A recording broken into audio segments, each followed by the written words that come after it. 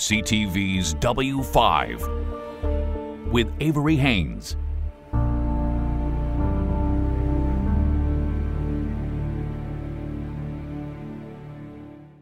As the world nervously braces for COVID mutations, scientists are warning that it's only a matter of time before an entirely new disease triggers a pandemic.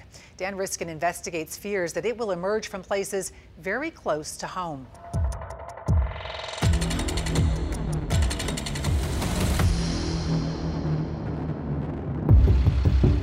A global pandemic terrified the world. But this wasn't the year 2020. It was the pandemic of 2009. Swine flu. That flu, a combination of viruses from pigs, birds, and humans, infected more than 60 million people. But that was a drop in the bucket compared with the next pandemic we faced. So far, infections from COVID-19 have reached more than 200 million worldwide. But most experts fear the next pandemic we'll see, and we will see another, could be much, much worse. Selecting for the emergence of a pathogen that might kill 1 billion people. And the source could be closer than we think. If animals are commercially farmed, a virus can spread through them like wildfire. In the global pandemic against COVID-19, virologist Angela Rasmussen with the Georgetown Center for Global Health Science and Security is an American superstar. We still have vaccinated a very small relative proportion of the population. The vaccines still do work against all of the variants. We don't really know in every situation how long the virus will linger in the air. From big American networks, Angela is now making a big move from New York to Saskatoon. A really great opportunity, and one that I couldn't really pass up. The opportunity to join a new lab being built from the ground up at the University of Saskatchewan.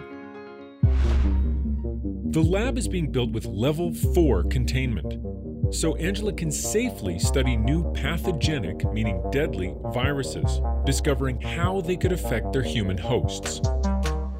What Angela learns will help figure out why some people infected with viruses like COVID-19 get sicker than others. When these viruses that are emerging come into contact with us, they really throw a wrench in the works. I could say something that's not appropriate for TV, but they F it all up really badly. That's really what I'm studying. That knowledge will also help build new vaccines. This manufacturing section is still under construction. No one has filmed in here before W5. But soon, researchers here will be developing new vaccine technologies, some for animals and some for humans. There's no facility like this anywhere in Canada, and it's one of just a handful in the world. Just the fact that I am here signifies that, at least in Canada, this is something that's being taken very seriously. The Vaccine and Infectious Disease Organization in the heart of Saskatoon is funded by Ottawa, the province, and this city.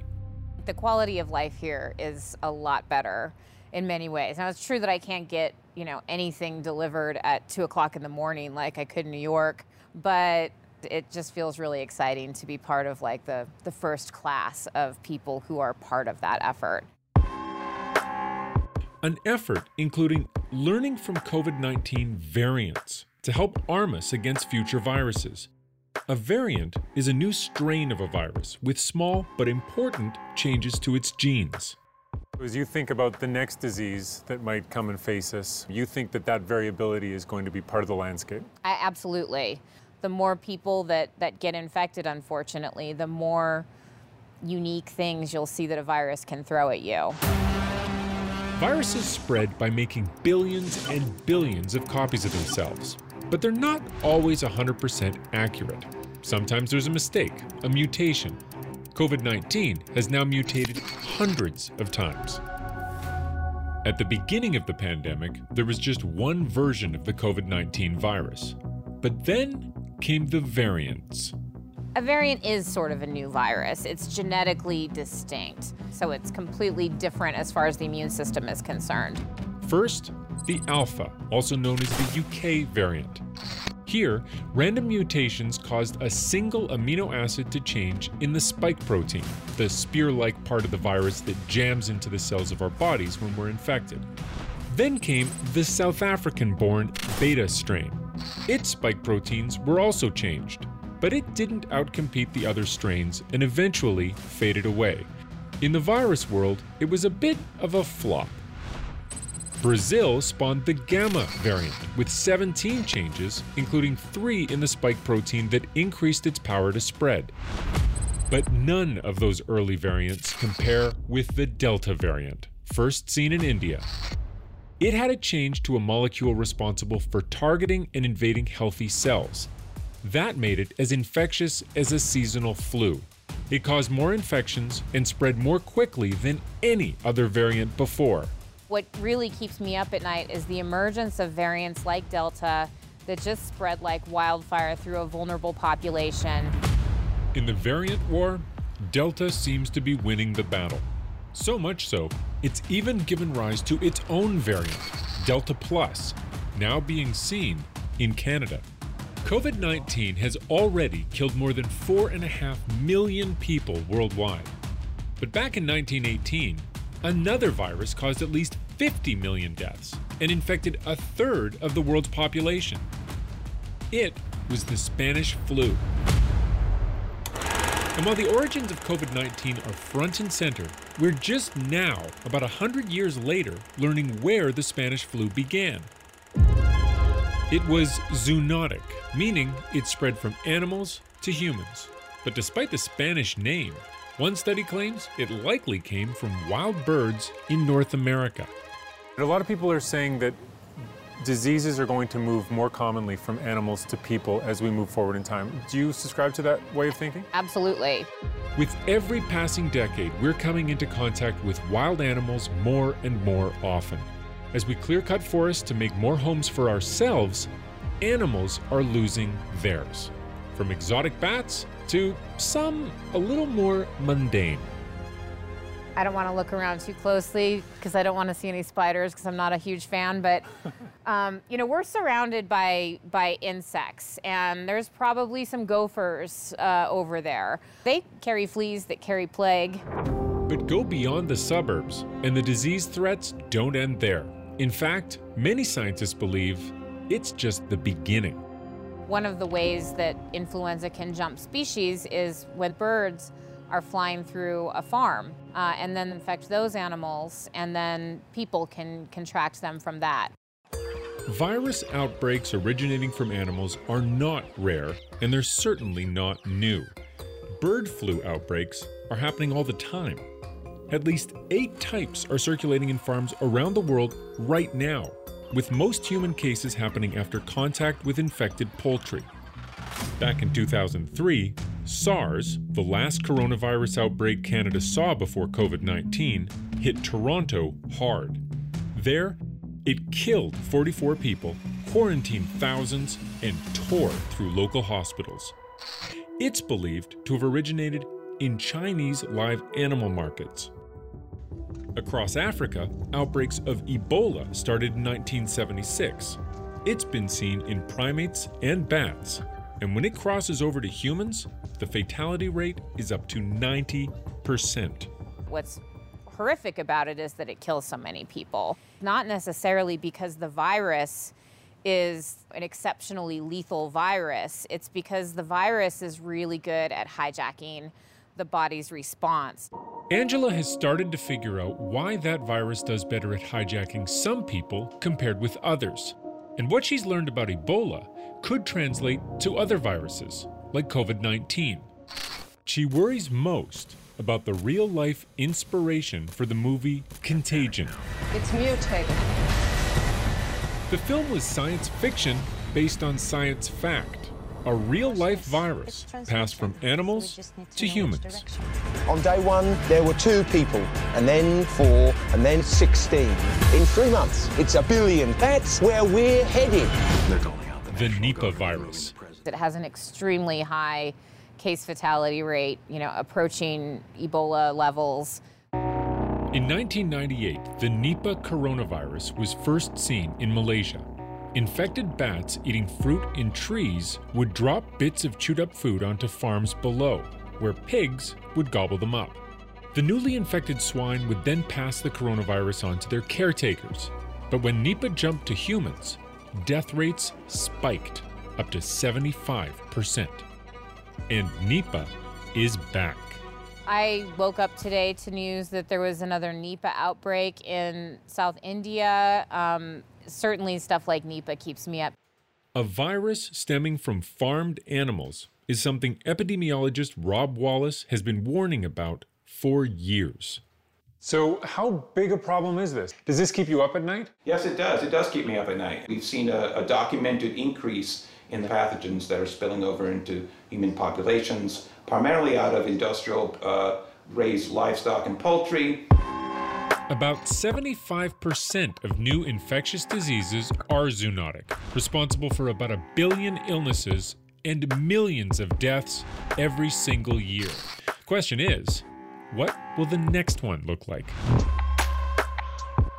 And because of the opportunities that these pathogens have to spread around the world, it's also, in all likelihood, increasing the deadliness of these pathogens as well. Coming up, We are at risk of becoming complacent as we've been in the past. a recipe for disaster There's a lot of money to be made to keep the system going in this direction. when W5 continues.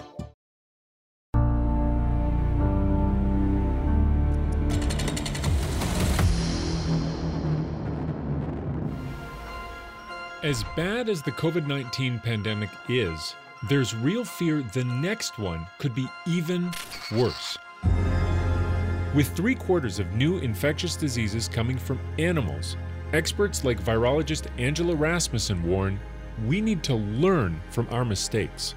We are at risk of becoming complacent as we've been in the past.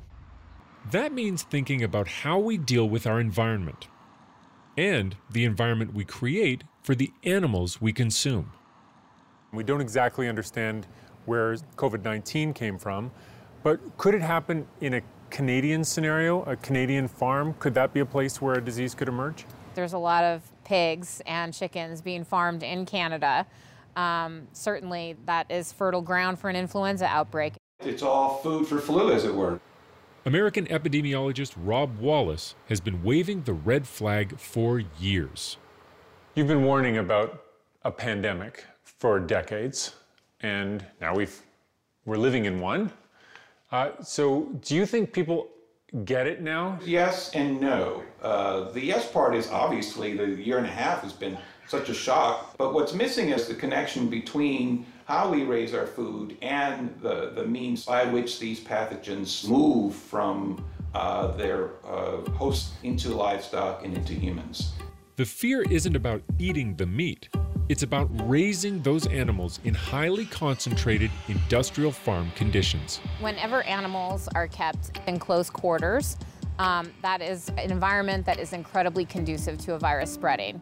We've been told to physical distance because tight quarters allow viruses, pathogens, to easily jump from person to person. It's the same with animals. But in addition to close quarters, industrial farming adds a lot of stress on animals. That can suppress their immune systems, leaving them vulnerable to disease. It leads to the kind of stress and inflammation that allows for pathogens to better be able to spread around. A potentially lethal mix. But it isn't just the speed of the transmission. In nature, a mutation that made a virus too deadly would kill its hosts, fizzling out before it could spread. But in a densely packed farm, that deadlier virus would grab hold and take over. You end up selecting for much more dangerous pathogens. German scholar Imo Fibrig got interested in possible industrial farming links to COVID-19 when he learned something about the area in which the pandemic is believed to have started. Wuhan is not only famous for its wet markets, but also for its big factory pig farming.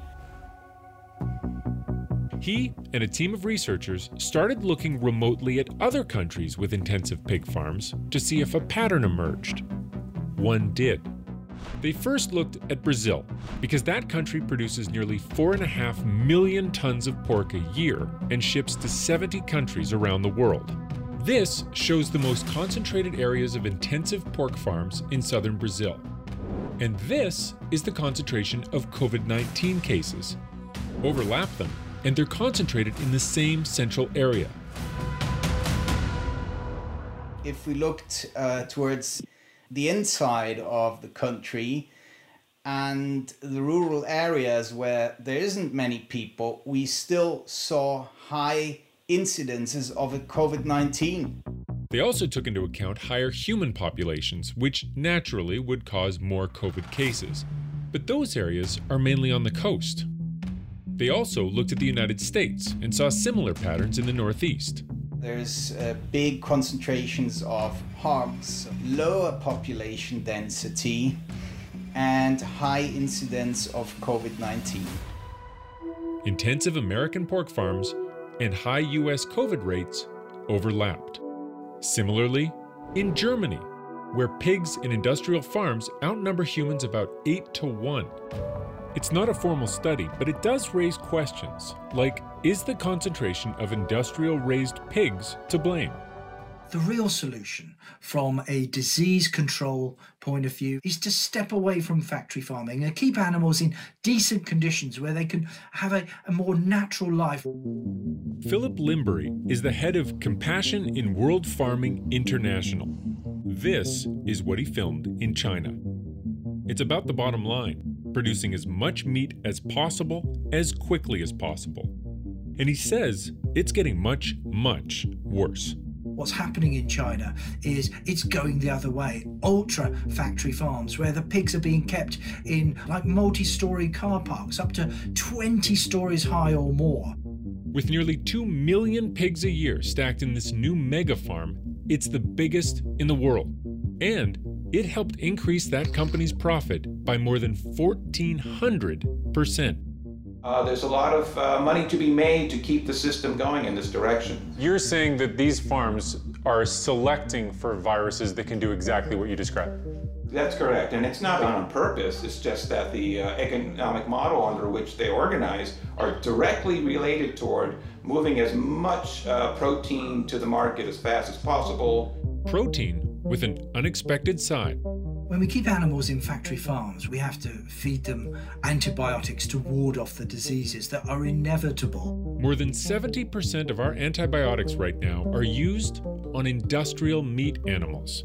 It fuels the rising tide in antibiotic resistance, which also seeps into the human community too, which is why antibiotics worldwide are increasingly losing their potency. What does Philip see as a way out?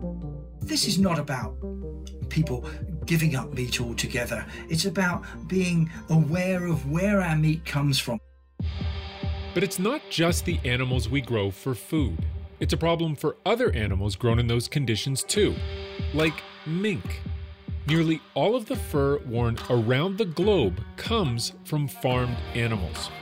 Last November, the world's largest supplier of mink fur, Denmark, detected a mutated form of COVID-19 infecting some of those animals, and those mink caught it from people. So Denmark culled all of its mink, around 15 million animals. The worry at the time was that human vaccines still being developed wouldn't be effective against the mutation. In the US, at least 10,000 mink died after getting COVID from humans. And in British Columbia, several mink farms have also seen COVID cases, prompting some farmers there to start vaccinating healthy animals against the virus.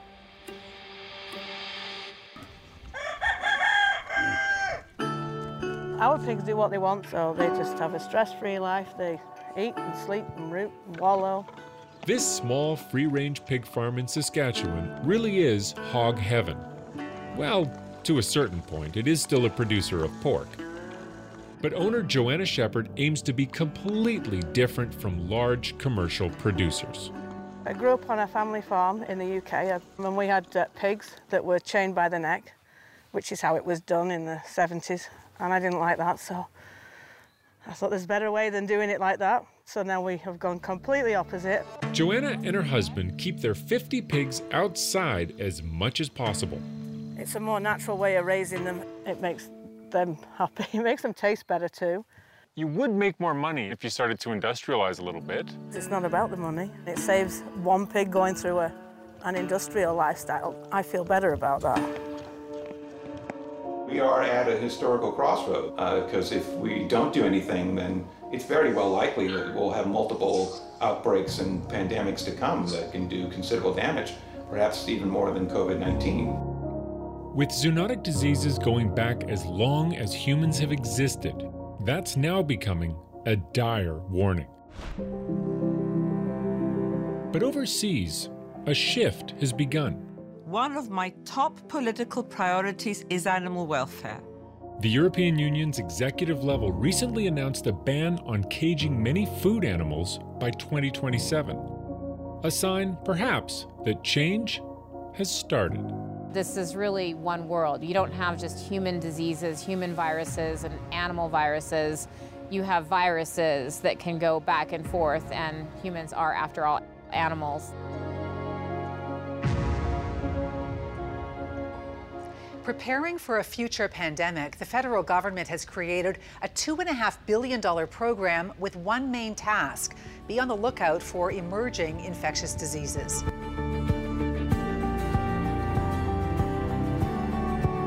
You've been listening to CTV's W5 with Avery Haynes.